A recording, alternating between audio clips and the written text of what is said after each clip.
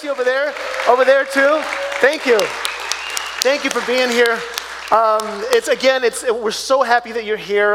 We are a church of wide open arms, and our desire is that, number one, you'll make Jesus the Lord of your life, and number two, that you'll hopefully make this church your church. And so thank you for being here.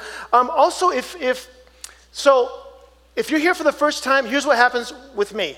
Church is over, and I'm talking to a bunch of people, and then the people that are here for the first, granted, if you're not new to this church, I'm still happy you're here. But I really want to meet the new people. And so I want to ask you guys to do something. The people that this church is new to them, I'm going to ask you if you could meet me after church. Like, I'm going to pray. We're going to be done here after we're done. And I'm going to walk out into the guest lounge. The guest lounge, if you make out this door, it's to your right. If you make it out that back door, it's to your left. It's a little living room area. And I just want to meet you. So if you brought this person that's here for the first time, please bring them. It will take probably 30 seconds. All I want to do is, hey, how you doing? Thank you. I'll get your name, and that's all we're going to do. Sound good? Good. I wasn't sure. I was like, there's a weird silence there. I wonder if I said something wrong. So also, just a reminder to all of us, we are Christ's ambassadors. That's how the Bible describes us. And so invite people to church. Feel free to invite your friends, your neighbors, everyone to church. Just invite them. Because if the messages and the worship experience is helpful to you, why not bring someone that you love to be part of this church experience? All right? Sound good? Yeah? Okay, cool. So Matthew chapter 22 is the verse that we are going to share today. Matthew chapter 22, 3 verses. Real quick, I'm going to read it. If you don't have a Bible, that's okay. If you have a Bible, even better yet, we're going to have the words up on the screen. Matthew chapter 22, verses 37 through 40. It says this. Jesus replied. Jesus was answering a Pharisee who was trying to trap him. He says, Jesus replied, because he was asking him, what's the greatest commandment of all? And so he answers. Jesus replied, love the Lord your God with all your heart, not just with part of it, with all of it. With all your heart, your soul, and with all your mind. This is the greatest commandment, and the second is like it, love your neighbor as yourself. All the law and the prophets hang on these 2 commandments. Okay? So today, we're ending our series called Joy Stealers. And I was very excited about this sermon series. I hope it was a blessing to you. Next week, we're starting a brand new one, and I'm even more excited about this one. It's called the Gospel Series. And now, if you've been here for a while, you're like, okay, the gospel, I've already heard the gospel before, but listen, I think there's a bunch of stuff about the gospel that you think that you know, and you actually don't know, and there's some things that you've learned that I think you need to unlearn. Because you know what? Honestly, learning something is just as important as unlearning some stuff. And I grew up with some false conceptions of what the gospel was that I had to unlearn, and I am unlearning currently. And so I used to also think that the gospel was for the unbeliever. That's how I grew up. Like, the gospel is for the person who doesn't know Christ. Once that person prays Jesus into their heart, then they no longer need the gospel. In other words, they need the gospel to be saved, but they do not need the gospel after that. And so we're going to do a whole series on what the gospel is, and also we're going to talk about what the gospel is not. That's starting next week. Very excited about this. Now, Joy Stealers. We started off the series talking about self-centeredness. These are things that steal our joy. Self-centeredness was the first week. Second week was comparison. The third week was the burden of sin. And today, we're going to talk about hypocrisy. You guys happy you came to church today? Okay, so the assumption is, I know a hypocrite. And this message is for him. Or you're thinking of someone, I wish that person was here, because this is not about me today, okay? Okay, well, you got another thing coming. So listen, this message today, I'm telling you right now, it's very uncomfortable. It's uncomfortable, but I promise you it's going to be good in the end. And so I want to set it up like this. As I get older, I'm 46 now, I'm going to be 47 in September. There's some things that start to happen in your brain, like your brain starts to like fire a little bit differently, and all of a sudden I'll be like in the kitchen, and I'm standing in the kitchen, and I'm like, okay, I know I came here for a reason, but I can't remember why. And so I'm standing there looking around like I know that if I leave, it's going to come back to me. So I'm just standing there like a moron. And then my wife comes in and she's looking at me standing there. She's like, what are you doing standing there? I'm like, I know I'm here for a reason, but I don't know why.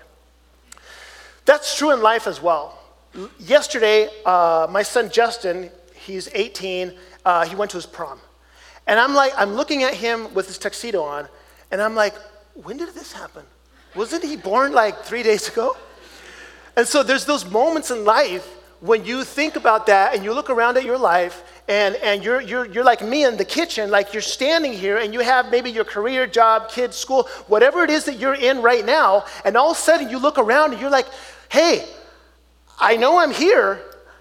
I don't know how I got here, and I don't quite know why I'm here. Have you ever been there? Has that ever happened to you? So what I want to present to you this morning is probably the most important question of all.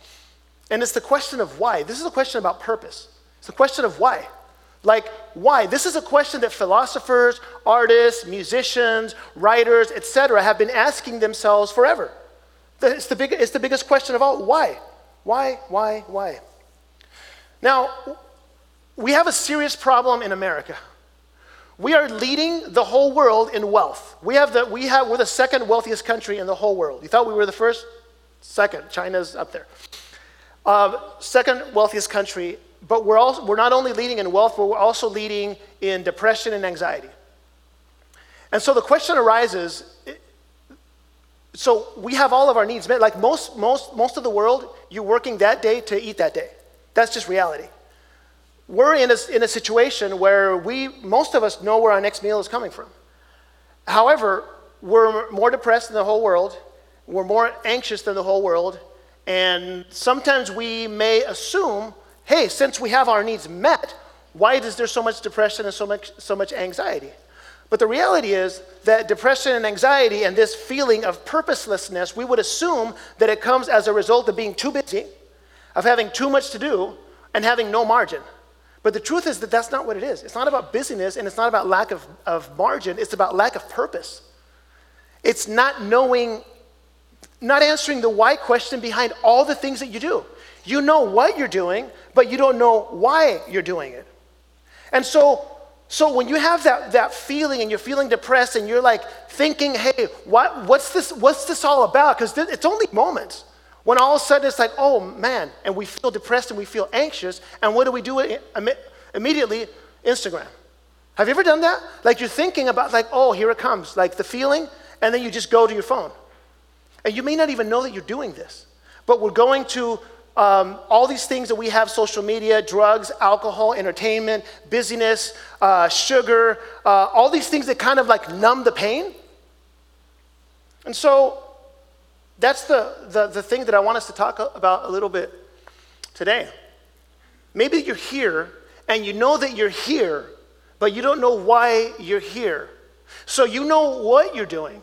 That's an easy answer. Like you get up, you go to work, the kids try to save for retirement, vacation, pay bills, exercise, like do all these things. Like you know what you're doing, but do you know why you're doing it? Because all of a sudden you won't know why. Like here's the thing, and I deal with this a lot, not personally, but I meet with a lot of people that go through this. All of a sudden they had a panic attack, all of a sudden they were depressed, all of a sudden this thing happened, and you don't know why it happened. It's like a pressure cooker. It just keeps building up. So I want us to face this question today. Like I want us to face it, and I want us to ask ourselves, what's the purpose in our life? Like why do we do what we do? And maybe you're hearing the question. You're afraid of the question because you don't want to deal with the answer. You don't want to come up with the answer and realize that you don't know why you're doing what you're doing. That's a hard answer to deal with. But we shouldn't be afraid of that question. Kids aren't afraid of asking the question. I remember my son Justin, when he was growing up, he would always ask why to everything. He wanted to know why. Why is the cup green? Because the guy that painted it liked green. But why? Well, maybe he grew up in a house where he had a lot of greenery in the house, so it reminds him of his house. Well, why? Well, maybe because his parents were able to go to college and have a good salary, and then they were able to buy a nice house. They had a lot of greenery. Why? Well, maybe because, his parents, had enough security and finances because their parents were responsible. So then it's an unending question. So that question, but we stop. Like, guys, when we grow up, we stop asking that question. And so this morning, I don't want us to stop. I don't want us to stop. Again, the what question is much easier. What do I do? Well, I'm a pastor, I'm a father, I'm a drummer. Like, that's easy. I can just tell you what I do. But if you ask me, why are you a pastor? That's a deeper question. You should try this at a party one day. You're talking, and it's like, hey, what do you do? I'm an architect. Oh, okay. Why are you an architect? Right? Immediately it goes deeper. It goes deeper. And so the reason why I am asking you this is because the why question is probably the most important question anyone could ever ask, because why is a question of purpose, and why messes everything up. Because sometimes we just don't want to answer the question because it's gonna complicate us. This question answers, it goes to the purpose, it goes to our motivation, it reveals your true self. And so what I want to do today is I want to propose that we stop running from this question and we face the question. It makes us uncomfortable. I understand. But growth comes from discomfort. And so here's why this question is important. The question of why is so important because this is the most important question to Jesus. Jesus didn't care what. He cared why. In Matthew chapter 6, Jesus is saying, I don't care what you give. I care why you give. I don't care what you pray. I care why you pray. Like the woman that gave the most money, remember how much money she gave? The widow, she gave 2 copper coins. And she gave more than everybody else. Why? Because the rest of them were giving to be seen by others, but this widow was giving to the person that she knew that saw in the secret place. She had the right why. With prayer as well, the same thing. You know, the Pharisees, they would have these big elaborate prayers. The reason why they would pray these prayers was because they wanted to be heard by everybody. And so they got their reward. Jesus says they have their reward, which is be heard by other people. But he says, but when you pray, you go into the quiet place and pray to the person who is there in secret, which is God, and he will reward you. And so Jesus only cares about the why. He doesn't care about the what. And he was fed up with the Pharisees. He would tell them in Matthew 23, starting in verse 27, it says this. He says, woe to you, teachers of the law and Pharisees, you hypocrites. You are like whitewashed tombs, which look beautiful on the outside, but on the inside are full of the bones of the dead and everything unclean. In the same way, on the outside you appear to people as righteous, but on the inside you are full of hypocrisy and wickedness. He's telling them that you guys are whitewashed tombs. He's telling this to the Pharisees. He says, on the outside, you look great, perfect, nice, it's all clean, but on the inside, you're dead. You're dead on the inside, okay? So you're trying to fool everybody, but when in reality, inside, you're dead. Okay? You can fool everybody else, but you can't fool me, what Jesus was saying. People would admire them for their knowledge, for their robes. You know, on the outside, they seemed great, but they were dead on the inside. You see, Jesus never cared about the what. You could say the Pharisees had a great what, right? He only cared about the why. The same should be true for you and me. What you pray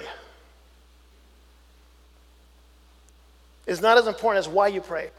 What you give is not as important as why you give. What you do is not as important as why you do it. Now, Jesus gave us the why. He gave us the why. Through his whole life, he gave us the why to live by, okay? He gave us the why. And I'm going to tell you what I'm going to give you this morning, the thing that will give purpose, meaning, significance to your entire life. I'm going to give that to you this morning from the mouth of Jesus. You guys ready? This will give you fulfillment. It will give you purpose. It will give you happiness, satisfaction, balance. It'll give you everything. Okay? We just read it. Love the Lord your God with all your heart, with all your soul, and with all your mind. This is the first and greatest commandment, and the second is like it. Love your neighbor as yourself. All the law and the prophets hang on these 2 commandments. We see it again in John chapter 13, verse 34 says this, a new command I give you, love one another as I have loved you, so you must love one another. Then we have John 1 John chapter 4, verses 7 and 8. Dear friends, let us love one another, for love comes from God. Everyone who loves has been born of God and knows God. Whoever does not love does not know God, because God is love. This is how we are to live. It's love. It's always been love. That's your why. That's the big why. That's the thing that will give you purpose in life. In fact, it is the evidence that you are an actual follower of Jesus.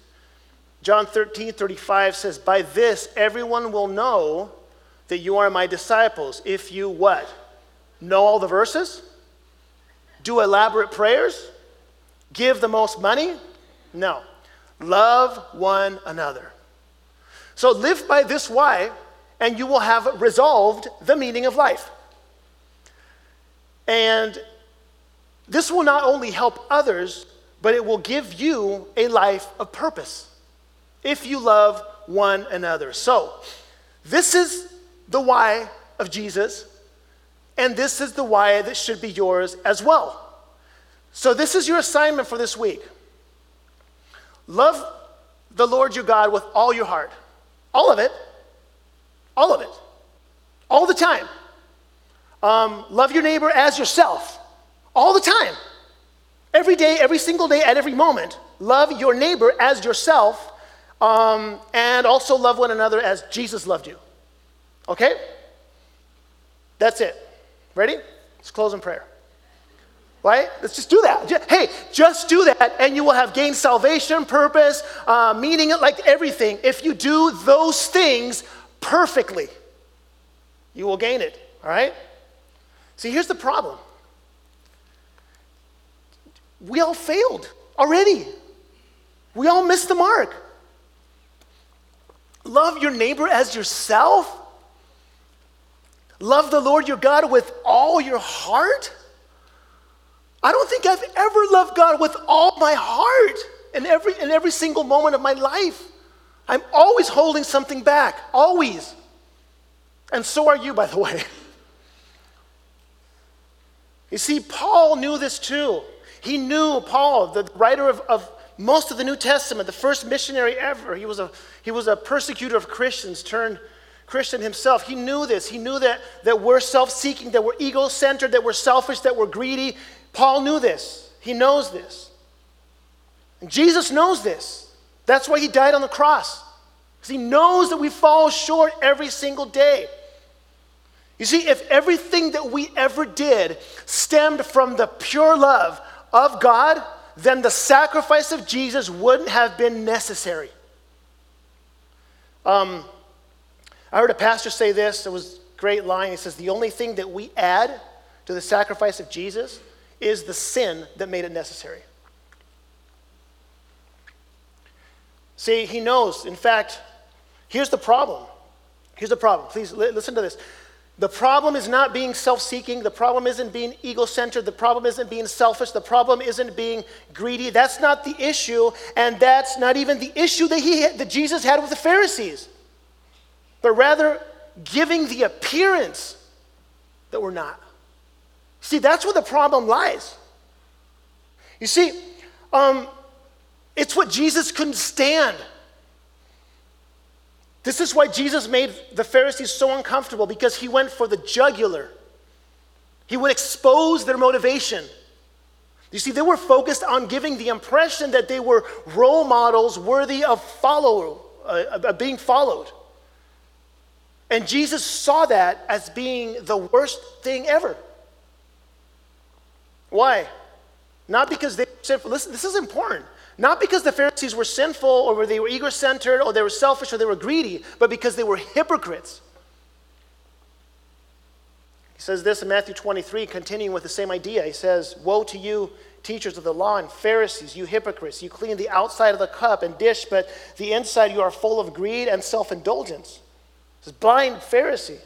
First clean the inside of the cup and the dish, and then the outside will also be clean. You see, here's a huge misconception that I grew up with. Maybe this is you too. I grew up with this huge misconception. That the reason why Jesus was outraged with the Pharisees was because they were dead inside. In other words, Jesus was looking at the Pharisees and he was looking at them and he was saying, you are dead inside. You are dead inside. So I can't be with you because you are dead. And these other people over here, they're a little bit bitter. They're sinners, but at least they're not dead. I thought that was the problem. But if you read the book of Romans, you're going to discover that we're all dead. We are all dead in our transgressions and sins. And so the problem that he had wasn't that the Pharisees were dead and that the other people weren't dead, was that the Pharisees were giving the appearance that they were not. That's the problem.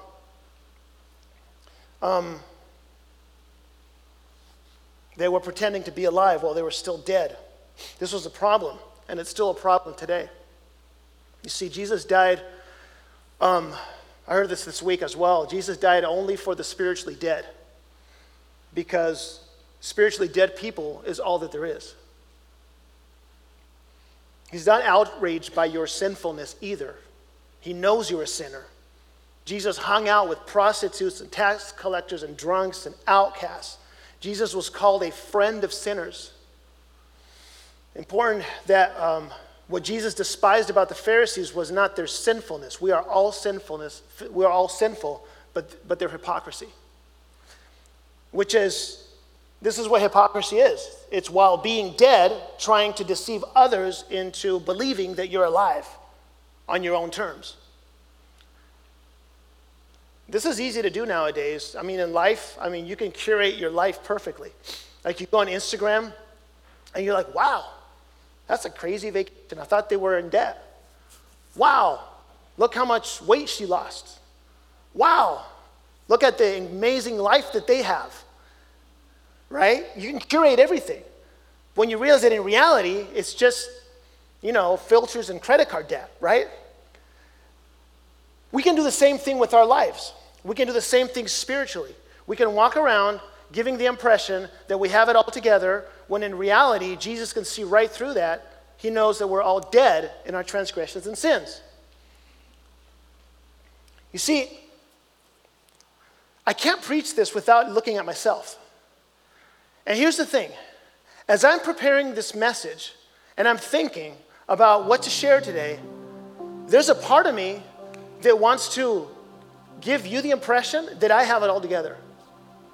Like, I want to stand here and I'm the preacher and I'm going to teach these people that God has entrusted to me how to live a good life. And so I can try and deceive you into believing that I have it all together. I just want to tell you right now, I don't. I struggle with sin just as much as the next guy. I struggle even more than you guys do. And that's just reality. And I know that doesn't surprise you. You're like, whoa, I never thought. No, I know. But I know that it doesn't surprise Jesus. You see, sinfulness is not optional. We are dead in our transgressions and sins. We are always sinning. Even our acts of righteousness are imperfect. Sinfulness is not optional. Hypocrisy is. You cannot be a hypocrite. And there's actually freedom in that. You see, I'm a sinful person. That's what Peter said too. He said, get away from me, Jesus, for I am a sinful man. Peter said that because Jesus saw right through him. And he assumed that Jesus was going to reject him because of his sin. Paul said the same thing in 1 Timothy 1:15. He basically says, I am the most sinful man I know. I am the chief of sinners, he says. And so here's the invitation this morning, is to come clean. To come clean. See, hypocrisy is, it sounds like, it kind of sounds like a bad word, but hypocrisy is really, it comes from the word, it really means actor. It's actor, hypocrite is an actor. So you're playing a part. So you're on stage and you're one person. If you're an actor, you're on stage and you're playing a part, and then you're off stage and you're a different person. That's what hypocrisy is. In the spiritual sense, it's acting like you have it all together. And this is what Jesus despises. You see, this is not about cleaning yourself up, because good luck with that. It's about giving the false appearance that you're clean and that you have it all together. And about giving, see, when when we give the false appearance that we're clean, we're actually preaching a false gospel with our lives. We're preaching a gospel that says, I can do it myself and so can you. This is hypocrisy.